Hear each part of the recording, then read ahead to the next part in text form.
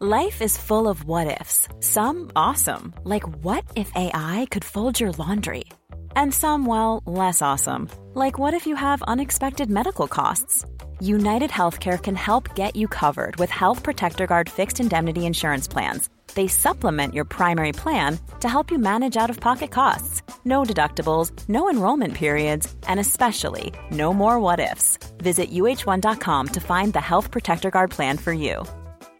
Even when we're on a budget, we still deserve nice things.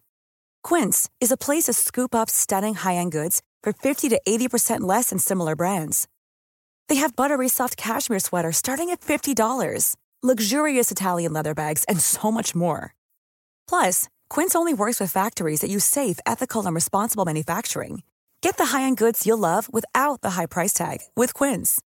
Go to quince.com/style for free shipping and 365-day returns. Hey, I'm Ryan Reynolds. Recently, I asked Mint Mobile's legal team if big wireless companies are allowed to raise prices due to inflation. They said yes. And then when I asked if raising prices technically violates those onerous two-year contracts, they said, "What the f*** are you talking about, you insane Hollywood ass?" So to recap, we're cutting the price of Mint Unlimited from $30 a month to just $15 a month. Give it a try at mintmobile.com/switch. $45 up front for 3 months plus taxes and fees. Promo rate for new customers for limited time. Unlimited more than 40 gigabytes per month. Slows full terms at mintmobile.com. Excited for ladies night. You know, since COVID, we don't really get to have a ladies night. So I'm like, where's the music? Hello, everyone, and welcome back for a brand new edition of Collider Ladies Night. I am very excited about this one. We have Dominique Fishback on the show. So I warned you, we go back to the very, very beginning on this show, and a little light Googling tells me that you were first interested in becoming an actor at age 10. So one, is that the case? And two, what happened at that age that really sparked that interest? Well, actually, when I was 8 years old, a theater company came to my school. It was called Tada. It was a musical theater company for kids when I was like in second grade or something. And I remember like, I want to do that. So I auditioned 3 times from age like 8 to like 10, and I never got in. The last year I got like a callback, but then I got so anxious during the callback that I kind of messed up and I didn't get in. But at age 10 was like, I have to do this. I really want to do this. My mom was like, you know, Dom, you should try acting. You're so dramatic. I think you could really do it. So that's kind of how it sparked for me. And I would stay up really late, like till 1 o'clock in the morning. I would watch I Love Lucy. And my mom would be like, Dom, you're going to be tired for school in the morning. But I used to always just stay up to watch Lucy and be like, I could do that. I want to have a show like Lucy. You know, and so that's kind of how it started for me. And I would watch shows like Sister, and I would have a notebook and I would write, if I was Tamara, I would do it like this, or if I was Tia, I would do that one like that. And I would just cut out pictures of people that I loved and put it in a book. And I even have some, like I found a journal where I wrote, like, I watched the way that Jamie Foxx gives back to his family. I want to be like that. Like, you know, and then I got to do Project Power. So, but I'm getting ahead of myself. So yes, age 10. Yes, that's where it started. Oh, I love the specificity you have there too. And I feel like this came up. So I've been eager to have you, not necessarily on this show because it didn't exist, but for a long form conversation since we first spoke for The Hate U Give. Because I remember the emphasis on vision boards and journaling in general, and just how directly tied that is for you and also the entire group we were with at the time for pursuing passion. They're phenomenal. I have so many up. What I'm realizing now, as I'm about to be 30 in March, realizing that a lot of my vision boards are all career oriented and artist oriented. And I started learning about like while I was shooting Project Power in 2018, that like my artist and myself are different. I always thought that they were one and the same. And if I loved myself as an artist, it meant that I loved myself as a person. But I started to realize that that was not the case, and that I had to learn how to bring them both up together at the same time. So as as it's the beginning of the year and I'm cutting out vision boards and I'm making little PDFs now, I'm getting a little bit more tech savvy with it. I'm like, I'm going to make sure that I put a family on there because I want a family. Like, I'm trying to get, married and stuff like that. So let me start expanding and move a little bit away from all of the career specific things and believe and have faith in God that everything that I manifested to this point, every seed that I planted will come to fruition. So I don't have to plant the same seeds anymore. I could plant new ones. I feel like I need to take everything you're saying and put it in my back pocket because I could use some of that right now. I want to come back to that too as we go through your filmography here. But first, I guess I might have gotten a sense of this already. When you first said to yourself, I want to grow up and become an actor, what specifically did you picture? Was it being on stage or screen? Was it focusing on a specific genre, following in the footsteps of an idol? You name it. Yeah, well, it definitely wasn't theater. Even though I lived right across the bridge, I never understood, like I never was immersed in Broadway. I would see little commercials of like Lion King, but like never was like, oh, that's not, I would think of acting as TV. But I really didn't know how to get into it.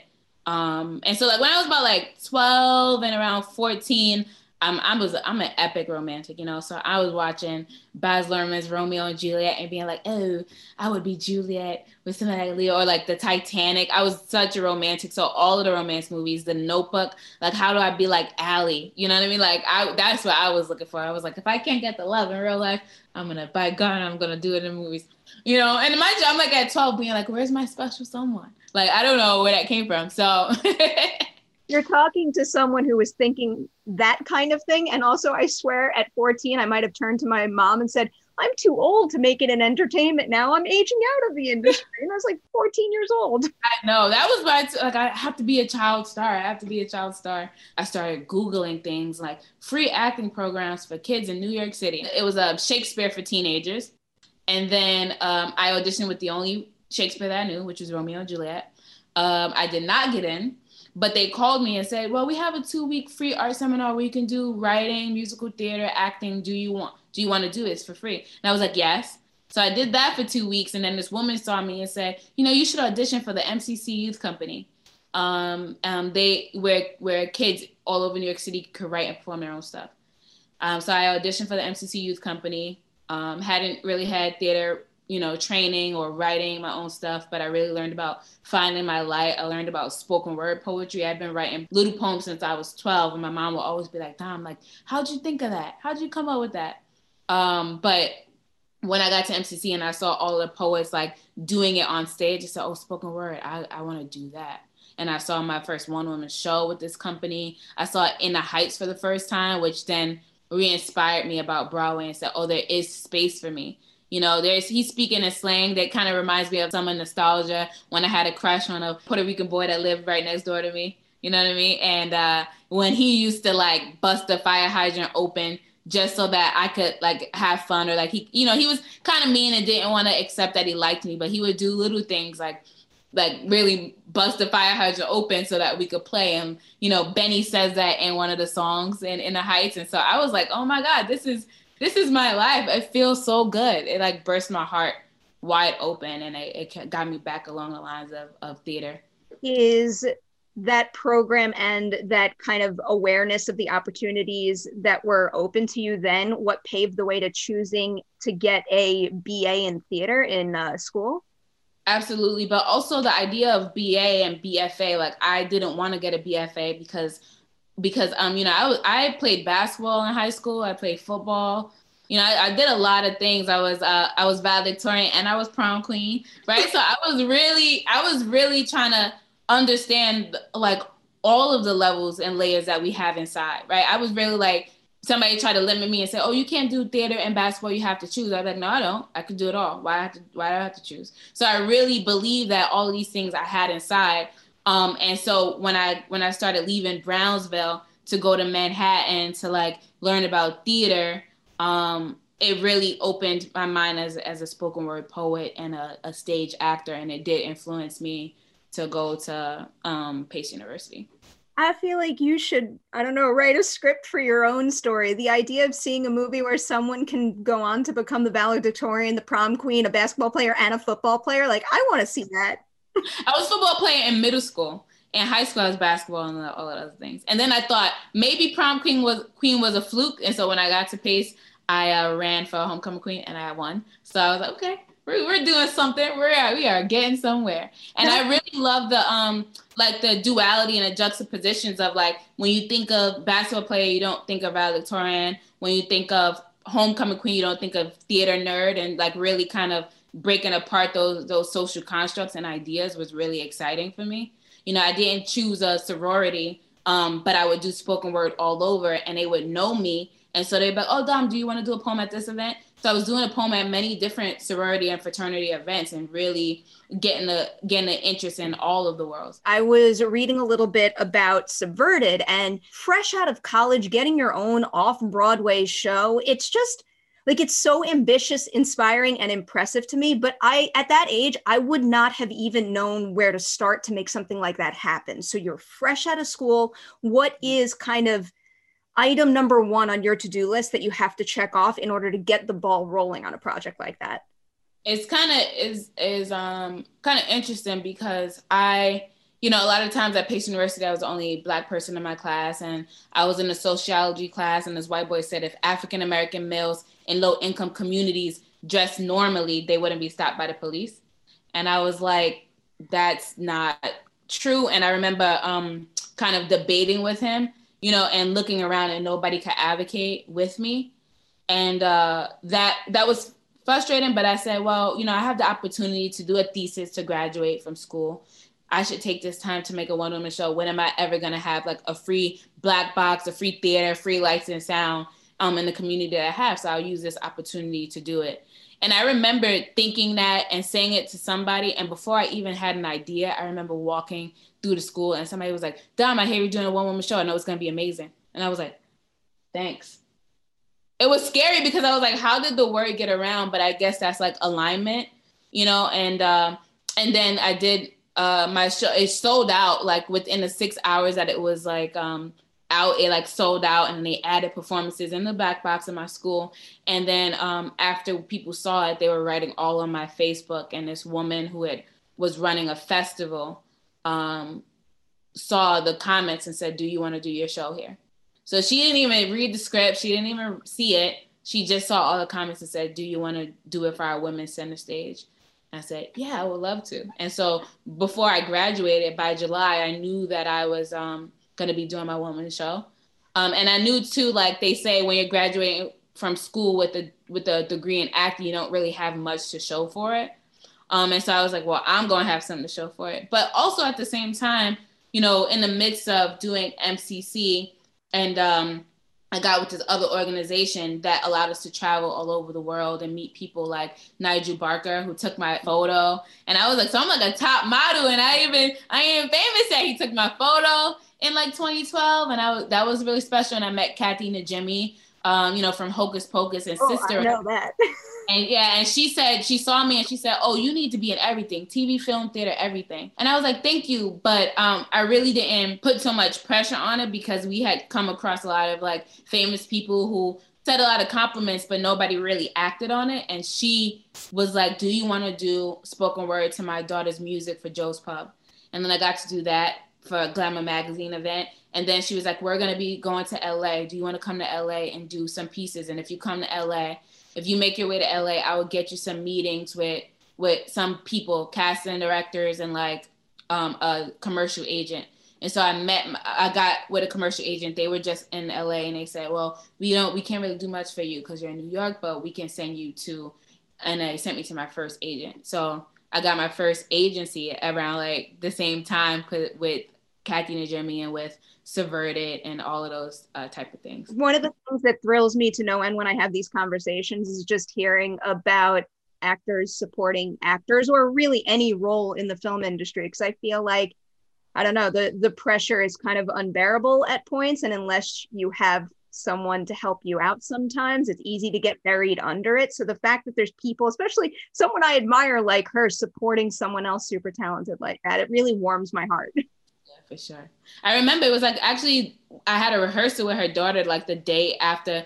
It was either the day of my college graduation or the day after. But I was like, I'm going to do this rehearsal. And I went down and we were just rehearsing the song. And then her husband and her daughter, Samia, they come out with a cake. And so she's a jolly good fella, and it has a candle on it to just celebrate my graduation. That was so sweet. I love that so much. We're going to talk more about people supporting people in this industry, but to creep into some of these first on-screen roles. So as someone who has a very hard time saying no to assignments and opportunities, I'm always curious to hear about the earliest days of booking roles, because on the one hand, when you're first starting out, you want as much experience as you can get. But on the other, right out the gate, you kind of want to be booking projects and roles that tell everybody around you what really speaks to you. So what was it like in those early days, finding the balance between the two? Yeah, I think it goes back to what I was saying about learning that your artist is different from your personhood. And I think I always knew that I was worthy as an artist. Like, I knew that God had big plans for me. And I used to say at 12, like, God wouldn't make me this way if it wasn't supposed to happen. Like, that would be too cruel. And I know from experience, I don't serve a cruel God. Like, I used to say things like that. I don't know where it came from. I didn't really go to church very much. Like, it was just something that I feel fortunate that I innately felt. And so when it came to acting, I never really sold myself short. So even in the earlier times, if there was a role that didn't speak to me and I was like, I don't want to do that, I'll pass. Like, even early on, I would pass on things. And, so sometimes my agent at the time, who her name is Leslie Zaslower, and she was an amazing teacher for me, because she knew all the intricate details about why, even if it's a small role, quote unquote small role, why to do it, and I got to do like The Affair, and it was opposite Dominic West, and each time it was growing. And then I ended up doing Blue Bloods with Donnie Wahlberg, and and it was a whole episode kind of dedicated to the character. But even before, it was kind of like before Show Me, it was, the way it happened was, my first thing that I auditioned with this agent was Show Me a Hero, was the HBO show, the David Simon show. And then I didn't hear anything back for like 2 months. And I was like, I didn't get a call. I can't believe it. Then I got the call back. And so I booked the role, but before we even shot, I started booking those other things. So that was the one that was first. And then the next thing that I did after that was The Affair with Dominic West, who I forgot to tell him that I was going to be working with his HBO family, because, he did The Wire.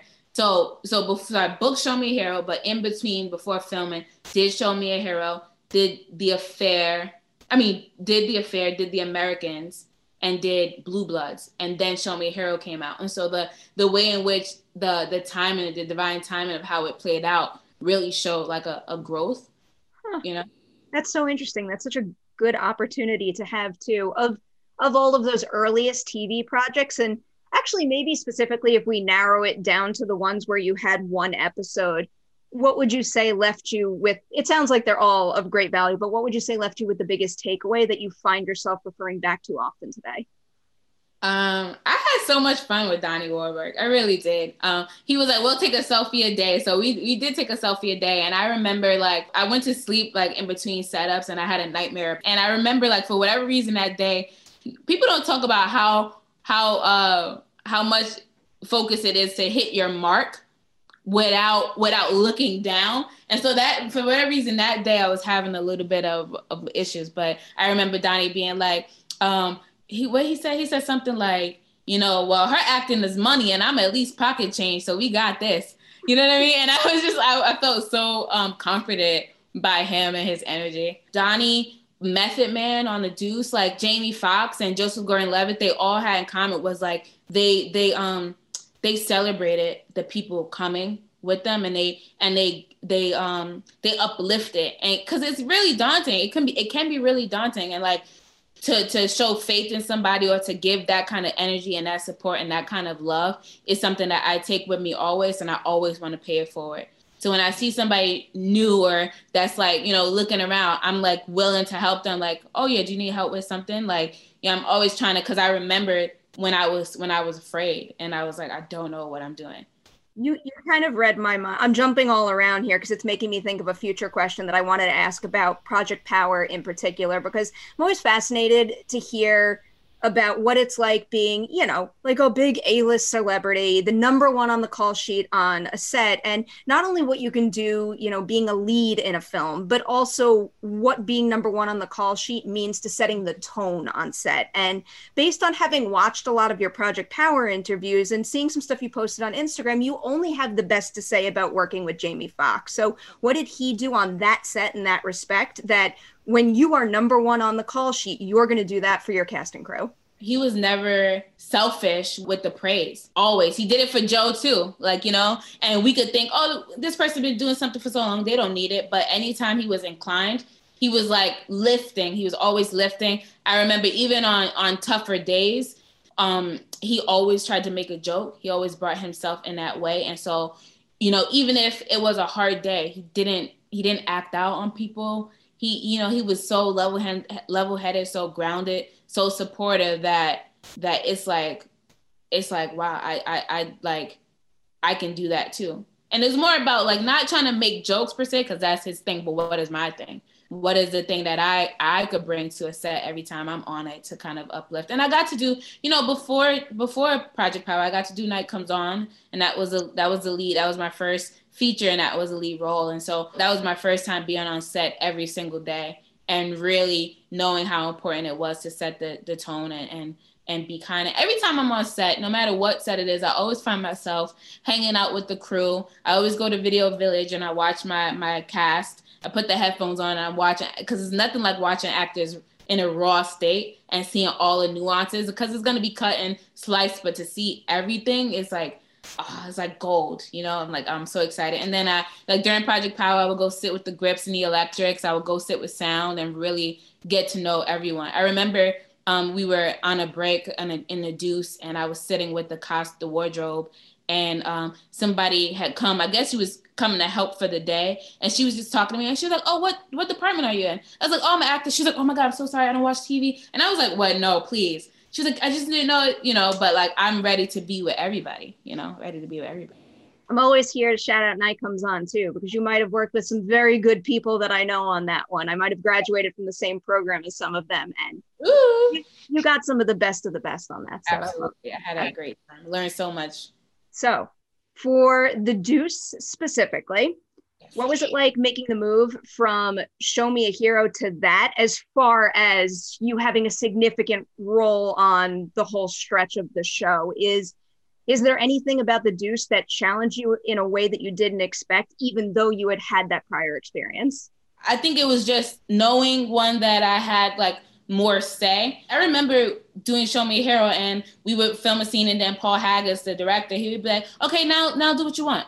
And I like, or say what you want. And I'd be like, so, you know, I come from theater and I'm a writer as well. If I'm writing a play, like you ain't gonna change the words. And this is David Simon. Like, what am I gonna say that's gonna enhance it or something like that? Like, you know, so, but as I did the Deuce, and like, you know, David Simon, he offered me, he said, "I wrote this role with you in mind. You know, and it's not a role you take just to take it. So read the scripts and let me know. And if you don't want to do it, it's no harm, no foul." And so even having that energy brought to me by David Simon to know, like, of course I want to work with him. If I'm nervous about doing this particular show and I don't want to do it, it's not going to cost me a relationship with him. It's no harm, it's no foul. So that was really great to like hear that from him. And just knowing that I was going to be safe in kind of tackling this thing, and that they didn't plan to make it gratuitous or, you know, for the sake of the male gaze or anything like that. So that was also really helpful in making that transition. But I will say I learned a lot from watching Maggie Gyllenhaal and watching Margarita Leviva, because Margarita would be like, "Oh, you know, she has to be doing, she's a bartender, so I need to like, how do I, or Maggie, when she's learning how to work with the film, she's like, "Can I learn how to work it for real?" And they're like, "Oh, we won't be shooting that." She's like, "No, but I still want to." She wants to learn the actions. They were all learning the actions and all giving it. So then I became a little bit more vocal, right? Like being like, "Oh, well, you know, can Darlene do this?" And like, blah, blah, blah. Can we like, and I really started learning how to take up space on a set in that way. So that was really a great experience. And to know that like, you know, I had journaled as Billy in Show Me a Hero, and I had told Nina Noble, the producer, about it. And she had told David. I didn't know that David Simon knew about these journals, you know? And so to hear him kind of celebrate that, even in moving into Darlene, was just like, you know. amazing. I feel like I'm jumping all over the place and I'm ruining my roadmap, but I have to ask this because, so you mentioned that the part that you got in The Deuce was written for you. Yeah, he said he wrote a role with me in mind. Yeah. How did that wind up comparing to joining the cast of Judas and the Black Messiah, where Shaka had you in mind for the role of Deborah? Is it a different feeling when you're starting a project when you know that the role was meant for you in that way? The blessing is that I didn't feel any pressure for that kind of thing. Like, I knew that I had been working, so long and so hard that when I was in school and it was time to like get an agent, I would be like, you know what, I'm just gonna focus on the craft because I love Meryl Streep, right? She transforms in every single thing that she does. And I used to be like, even if somebody doesn't like the particular movie that she does, they can't say she can't act. You will never be able to say that. And so I want to be like that, right? So I'm thinking about that in terms of how the craft. And so if David Simon, who's worked with so many greats, sees this in me and says, this is for you if you want it, why would I question myself? You know what I mean? I'm not going to second guess what I'm doing. I'm just going to continue to do. If I get a little self-conscious, what can I do? I can go back to the drawing board, journal as my characters because that's what got me here. Summarize each scene because that's what got me here. Put a song to each scene because that's what got me here. As long as I stay true to the work of it, then I don't have to so much be afraid of living up to the occasion or a perception that I've probably put on somebody else about me that they're probably not even thinking of, And so when Shaka came to me about that, I was definitely flawed by that one. It was already so many greats attached. Daniel Kaluuya was attached to it. Lakeith, freaking Ryan Coogler was producing it. Charles King. I'm like, and he wants to get Jesse Plemons, and he's saying, "This is for you. This is for you." I was like, oh my God. So I wasn't so much nervous. I was just more honored and like, I felt seen. Sometimes, we're doing work for so long and you could be looked over for a certain role or be like, why? I don't understand. I'm working so hard. I'm showing this aspect of me. I'm showing this thing. I'm really trying to do something different. Is anybody seeing this? And to know that somebody was seeing me and that he had seen me and shown me a hero. So he knew about me for a long time. Man, I love just like your outlook and your approach to everything. Speaking of, like, it sounds like there's great specificity in your approach to jumping into every single character. And I like what I'm hearing right now about like the journaling and all that. Is there any constant, like something that you have to do for every single character, or does that process change from project to project? Well, I started out being like this. I have to do this to know that I'm doing all the work that I can. But with Project Power, it was different because scenes were changing like the day of, and we were shooting every day and everything was moving so fast. And so sometimes I had to memorize things over like on the spot or right before we did it. And that was really different. So I didn't get to journal as Robin, which I was like, damn, she's a writer. You know what I mean? I didn't get to journal as her so much. I didn't get to put music to the songs, and she's a musician. To the scenes. But I remember talking to Jamie about that and being like, and talking to Joseph Gordon-Levitt about the idea of coasting. And I just wanted to make sure, how do you make sure you're not coasting? I don't want to wake up a month from now or 3 months from now and see the movie and feel like, oh, that day I didn't give my all. You know what I mean? Like I wanted to make sure. So how do I make sure I'm not coasting? And I asked Jamie if it ever feels just easy. Cause I'm not gonna lie, it was feeling a little bit easy. Not in terms of like the circumstances was hard, the hours, the weather, all of those type of things, but tapping into Robin didn't feel like such a soul turning event. And I remember asking Jamie and he said, do you watch basketball? And I said, yeah, sometimes. He says when Steph Curry runs down the court and he shoots a 3 and it goes in, he doesn't question himself as to why it went in. It's because he's been practicing. He's been doing it for so long. And it's in him, just like it's in you. Like you've been doing it so long and you have it. And so you don't have to worry about that. And I was like, oh my gosh. Okay, that blew off my shoulders. And with Joseph Gordon-Levitt, he was like, the fact that you're even asking about coasting, I don't think anybody who coasts would even be aware to ask that question. And so I don't think you could ever do that. You know what I mean? And I was like, okay, cool. Because I was like, I'm not writing everything out. I'm not doing this whole ordeal about it. And I just wanted to make sure I wasn't throwing away an opportunity, that I was using every moment. That speaks to me too much. I feel like whenever I jump into an interview, if I don't have like 3 pages of questions, I'm like, did I not prepare enough for this? And then I'm kicking myself after. What is your sign? I am on the cusp of Scorpio and Sagittarius. Okay. Do you know like your moon and all that? I do. No? Okay. I feel like one of my co-hosts on another show is going to get mad at me. She's very into all that, and she's always trying to keep me informed, and I'm not the best with it. The moon is all about, it governs your emotions and how you compute information, how you compute it and how you put it back out. And the fact that you're like, you know, I have to make sure I do all this research, ask all these questions. I feel like maybe you have a Gemini moon like me, but we'll see. You know, the first thing I'm going to do after this is go look that up. You have to let me know. I definitely will. All right. Jumping into Judas and the Black Messiah, full force now. Yes. I have a feeling you're getting asked this a lot, but I have to ask it. Did you get to meet the real Deborah Johnson? And what would you say is the biggest difference between your goals for portraying her before meeting her and after? Mm-hmm.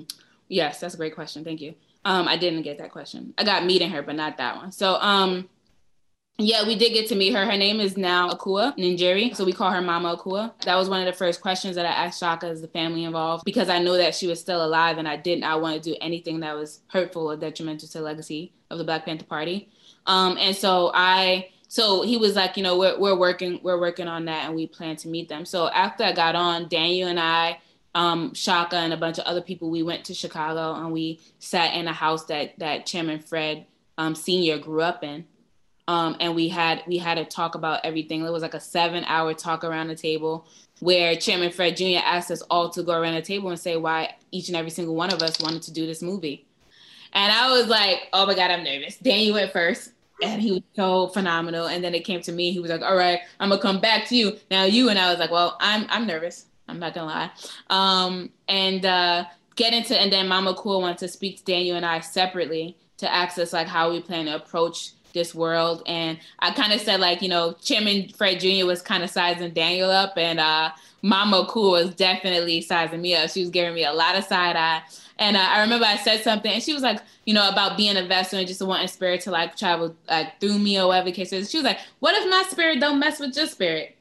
I was like, well, you know, I went to school. Here we go again. Right, gotta. Yeah.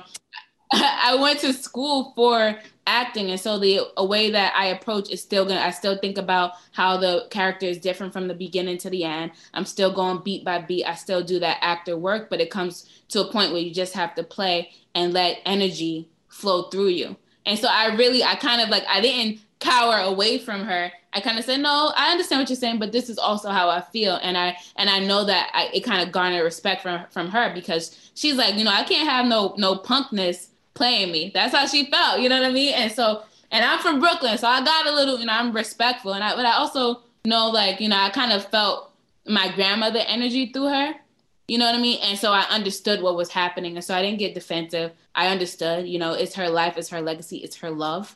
You know what I mean? So yes, of course, ask me all you have to ask me and give me a hard time if you must, but I'm still here and I'm willing and I can take it if that's what, you know. And it was only a little bit. It wasn't even that it was really bad. And I gave her a hug at the end and I said, you know, I hope you know my heart. And she says, I do. I just had to give you a little bit of a hard time, you know. But one of the things that she really talked about was that they were very disciplined, and there was a lot of things that she would not talk back to Chairman Fred about. And I couldn't understand that, but I understood that or rather, you know, there's some things that I might say in the movie that she's like, I would never talk to him like that, because she said that. But I think it's important that it is said in the movie, or we think collectively that it's important as the representation of one of the only women in the film, that it's important for certain things to be said. I said, okay, but how can I do it in a way that shows that level of vulnerability and discipline and respect with it? So I don't have to be like, why you shouldn't talk to people like that. I could say, well, maybe next time. You know, maybe next time you won't do it so much like that. And you know what I'm like, there's a way to get into it where I can say what I mean and not disrespect his position, because they cared about positions. Chairman wasn't just a word. It was a ranking, a hierarchy, and it was important. And so making sure that I understood that in how I delivered every line and how I approached even the love scene, like the love scenes, you know what I mean? Like, yeah, she's going to be tentative because he is the chairman, right? But like, there is love, there is revolution, and there is love. And, you know, there are emotions and there are feelings and there are attractions. And so do you deny yourself attraction and love because you're a revolutionary? No, I don't think that like, in fact, that was all Chairman Fred was about, was love of the people, love of right and of, so why wouldn't he have love in that other aspect of his life? If we attract what we put out, right, and he is all love, then it's beautiful that in his short life, in his short time, that they got to experience such a transformative love. And I know it was transformative because it changed my life. You know, it made me look at love differently, understand unconditional love differently, understand trust and how I wasn't trusting people.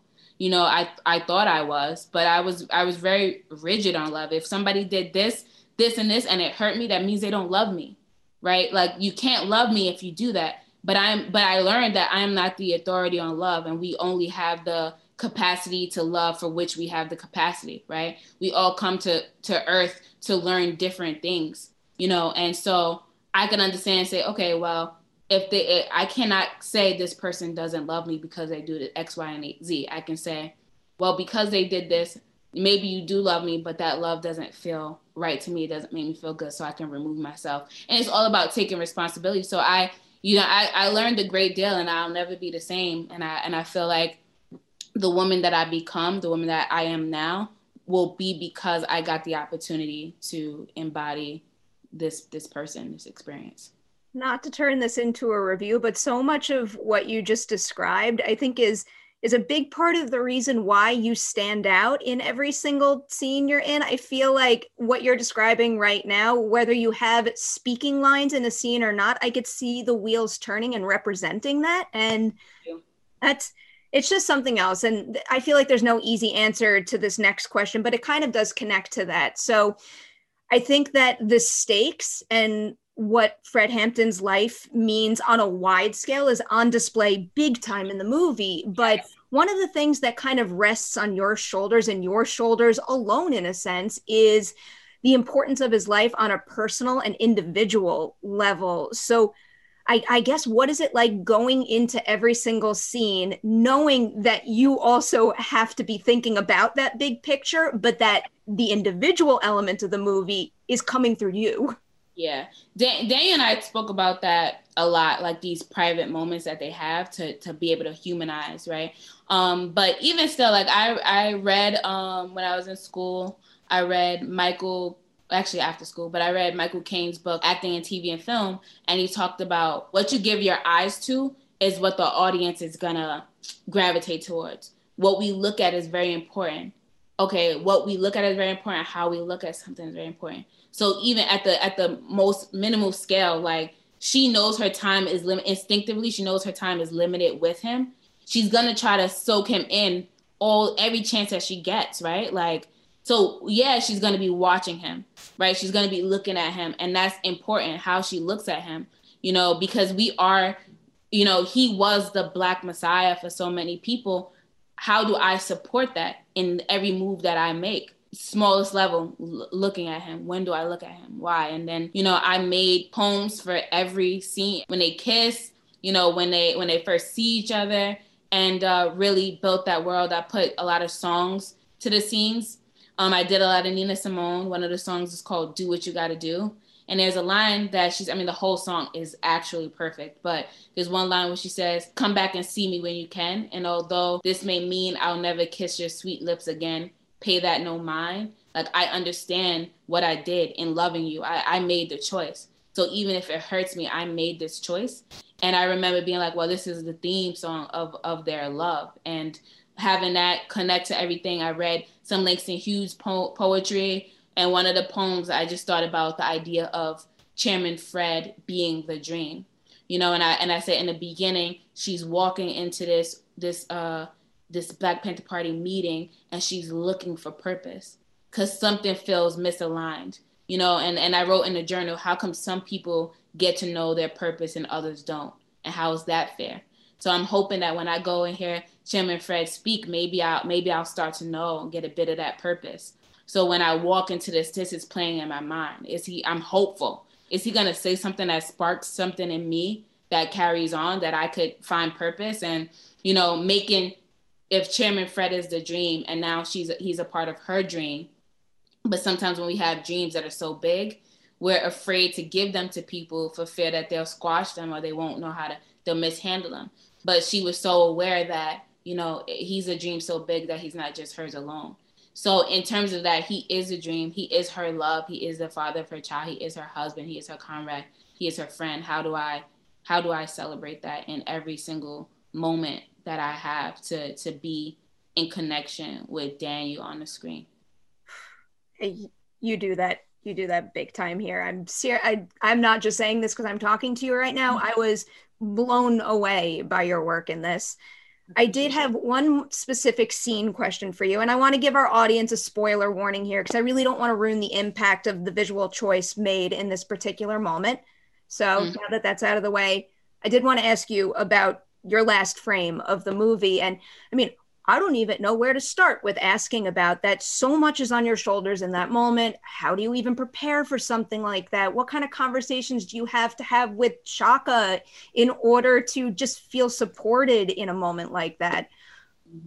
Well, I think instinctively, spiritually, we all knew that this was taxing on the soul. It wasn't something that was just, oh, we're actors, we're just gonna do. We all, I think, even going around the table from the very beginning with the Hampton family, it's like we got to know everybody's heart and everybody's truths from the very beginning, why we each wanted to do it. So we knew it was bigger than just us wanting to act. So now if we knew that we were giving our souls to this, if I know that Daniel's giving his soul to this and he knows that I'm giving my soul to this, how do we show up for each other in that way? How do we lend ourselves in the best way possible to each other? And I think, you know, in the cast, we went bowling, we went roller skating. We found moments to really share time and space with each other. I remember there was one day where we weren't even on set. It was Daniel, myself, and Lakeith, and I believe like Ian and Caleb. We were all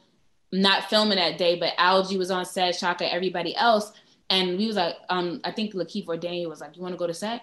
So we drove to set. And I remember Chaka kind of got emotional about that because actors don't do that. This so much. We could be resting, we could be preparing for the next day, but we just always gravitated and was around each other. And I think that's like the spirit of Chairman Fred and his Black Panther Party that he was able to create in the Illinois chapter, right? And so we definitely held space for each other. The day before, we actually filmed on the 50th anniversary of the assassination of Fred Hampton, and so of Chairman Fred, and that was something in itself. We didn't even have to have words. It was spiritual, you know. It was actually the day that O'Neal actually does his Judas-like gesture. Was the day that we filmed that actual scene. So that was definitely intense. And then the night before, I remember being in my hotel room and like I was so emotional and I didn't understand why my body was reacting the way that was. It was in knots. My heart was pounding, so my throat was tight. I felt like I wanted to cry and I didn't know why. And I kept saying, Dane's gonna be okay. Dane's gonna be okay. And I realized that my body did not know how to separate.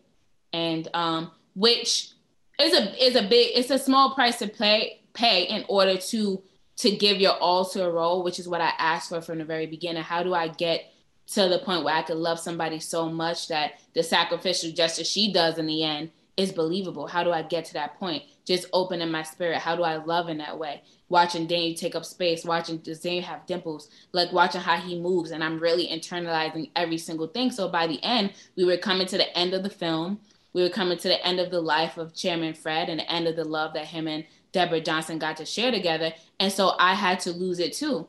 You know, and even though Daniel and I and my cast and I will love each other for the rest of our lives and beyond, like we were only fortunate to get a little bit of time inhabiting that kind of love, because that love is transformative. That love is unconditional at the core. You know, the true definition of unconditional love was there. And you know, and so to get a little taste, to be able to experience that, I had to love and then lose.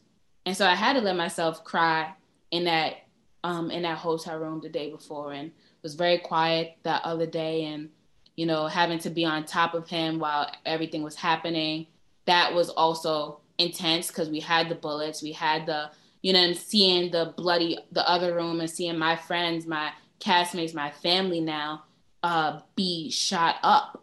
Like, you know what I mean? Like that is traumatic, and I had actually in my personal life had seen something like that happen, so the sound of gunshots is not foreign to me. It's somewhere deep in my psyche and my spirit. And so to be there and hear those things was actually traumatic again. Like it was so many levels. And I remember Mama Kua just saying she did not cry. She did not cry. When they assassinated him in cold blood, she did not cry. And I think underneath that was the power of like, I'm not going to give them the satisfaction. She said that they were laughing. They were carrying his body out and chanting, Chairman Fred is dead. Chairman Fred is dead. So they were happy and they were singing about that. So for her, no, I am not going to cry. I will not give them the satisfaction. That was very important. And then also, I mean, even for me, I had to wrap my head around getting off of him. How, if he's been drugged, he's still alive, but he cannot wake up. Do I move my body off of his? If I don't move my body off of his, they're going to kill me. And essentially they're going to kill his baby. If Chairman is all about the people, is the party about me or is it about the people? Then I know it's about the people, and that includes his son. So that was the only way that I could wrap my head around getting off of his body, is because he would have said, this is about the people, and his people includes his son. I have to surrender. I have to live so that his legacy can live, so that this being inside can live. So that it was a lot. It was a lot going on. It was a lot, but again, I just like commend the whole team on how incredibly powerful that sequence was. I mean, it doesn't even feel enough to say it, but I lost sleep over it. Like I couldn't stop thinking about it. And the fact that it's just like radiating through the rest of my life now, where I can't get some of these visuals and ideas out of my head. I mean, that's why we need you to tell these stories and make sure they feel present and actionable right now. And I think you guys achieved that big time here. I appreciate that. Yeah. I mean, it was so much stuff going into like, even the fact of like stepping into the bedroom that they shared together, and I instinctively would cry. And I didn't understand why. And I would step out the room and be like, Dom, no, don't cry. Like telling myself as an actor, don't cry. And as soon as I step in the room, it's like, so I at one point I had to say, you know what? My body wants to do this. This is in my DNA. Something is asking to weep out of me. And even as much as I try to fight it, it's crawling out of me. And therefore I have to just let it be, right? There was just so many other like things in play, so much spirit, so much of God, so much of the family, so much of the legacy. There's so many things into play that we know that we can't even take responsibility for it, that it was bigger than us, and it was bigger than, it was just the openness that we were able to have and say, listen, I just want to be a vessel, whatever story, whatever needs to come through, please. And like remove ourselves as actors from it, I'm looking at the time. I've already kept you too long. I seriously could talk about this movie and just like your work in it and your work beyond it forever and ever. We do always end Ladies' Night with a couple of random questions. And by random, I mean whatever comes to my mind on the spot here. So before we let you go, let's go with, do you have any pets? I have a cat. His name is Klaus. I named him Klaus after the Vampire Diaries because I am such a fan of the Vampire Diaries. I'm a romantic, I'm Team Delena, obviously, but I loved Klaus and Caroline, which they would have ended up together, but I was like, I need to name my cat something. So his name is Niklaus, but we call him Klaus. Unfortunately, he's at my mom's house because I lived at my mom's house before I moved to where I live now. And he's so used to the amount of space. And my little sister is gonna be 15. My sister's 14. And so like, even when we were going to school and we were out of the pandemic, my mom would come home from work, my sister would come home from school, and it would be a regular routine. And I didn't want to leave him to like the sporadic whims of like me being an artist and him being alone. So he's at my mom's house, but he's still my baby and I love him so much. I very much understand that. I feel like after we're out of lockdown and out and about again, my poor cat's not going to be able to handle it. They're on top of each other 24/7 now. Yeah, they're going to be like, this is going to be too much. And I also, like, growing up, I had dogs. I love Rottweilers. I want to get someone. I finally get my place in a backyard. I had a Rottweiler named Bam Bam and a Rottweiler named Bandit. And I miss Bandit. I miss him every day. I'm a big pet fan, so I love this. The big dog too. I want to just hug them and like just, you know. My dad had Rottweilers too, and so when he used to pick me up from daycare, he would put me on the back of his Rottweiler, and I used to go ride through East New York on the back of a Rottweiler. I've never lived a day of my life without a dog in the family, so I feel we've never had a Rottweiler before, and I feel like we might be adding more to the family soon, so I might have to recommend that. I want to get a horse, and I want to name him Shakespeare. You know, like I think it's a perfect name for a horse, right? Shakespeare. I could see that. Yeah. So, you know, I'm just imagining. I have to put that in my we got a turtle and we named him Hamilton. Oh, nice. I just feel like that turtle was Hamilton and I just had to name him that. All right. Let's go into the food category. If you could only eat one meal over and over for the rest of your life, what are you picking? Oh my God, I have such a hard time. I'm pescatarian now. Ah. Oh my God. For the rest of my life though, I mean, I guess I have to be a veggie burger. Veggie burger and fries because I love veggie burgers. I don't know. All right. I get tired of it, but I love it. Because then I could say my mom's like veggie lasagna. I miss that. I miss her regular lasagna too, since I don't eat meat anymore. But like cheese every day, I can't do it. So I feel like that's a solid choice though. I'm always down for a good veggie burger. Yeah. I'll give you two more here. First, okay. What is your newest hobby? Well, I'll give you a little spoiler. So my birthday is March 22nd, and I've always wanted to make music. And ever since Project Power, I cannot do a live on Instagram without somebody asking me to rap or to do some poetry. And so I've picked up the habit of playing an instrument and doing some music together. So that's happening. Ooh, I like that tease. All right. Last one here. We always end on this one. It's a bit of a heavy one. You could take it in a lighter direction if you prefer. But what is the biggest fear that you've ever had that you've actually managed to overcome? Oh my God, dying alone. Nobody loving me and me dying alone. I don't know why. I don't honestly, that was a really deep fear of mine. I don't know if it's from past lives. I don't know if it's from some kind of thing that I internalized. I don't know where it stemmed from, but that was a fear of mine. And now right before Project Power came out, I started meditating every single day. You know, I'll wake up with a knot or I'd be triggered by something and I would just journal about it. Then I would meditate and then I would journal again and start finding out the truths. You know, like I would start with before I meditated and get all of like the gunk out and all of the fears. After I meditate, it would get me back to some kind of truth that I would journal about. And I started uncovering my triggers and my false perceptions and doing, I guess, shadow work is what they call it.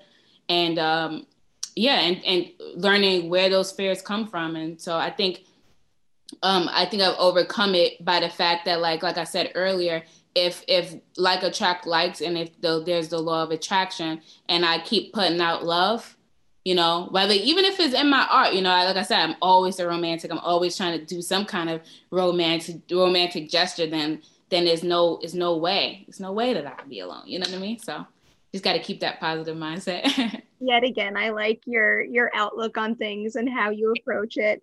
All right. I have to really let you go now. Thank you so much for your time today. For everybody out there, if you have not seen Judas and the Black Messiah, get on it. It is an absolute must watch, and you could watch it on HBO Max on February 12th. Do not miss it, and do check out all of Dominique's work. I feel like some of you know this already, but she's fantastic in everything. So give it a watch. And again, thank you and congratulations. Thank you. It was such a pleasure.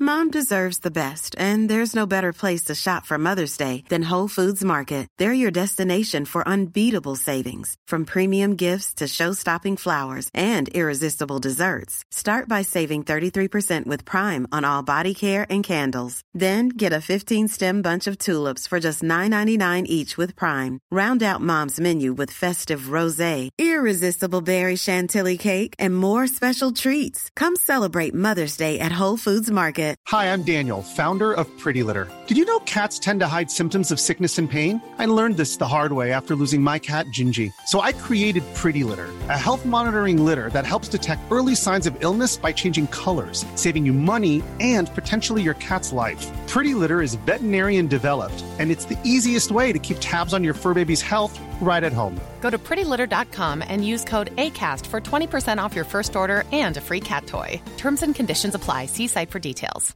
Even when we're on a budget, we still deserve nice things. Quince is a place to scoop up stunning high-end goods for 50 to 80% less than similar brands. They have buttery soft cashmere sweaters starting at $50, luxurious Italian leather bags, and so much more. Plus, Quince only works with factories that use safe, ethical, and responsible manufacturing. Get the high-end goods you'll love without the high price tag with Quince. Go to quince.com/style for free shipping and 365-day returns.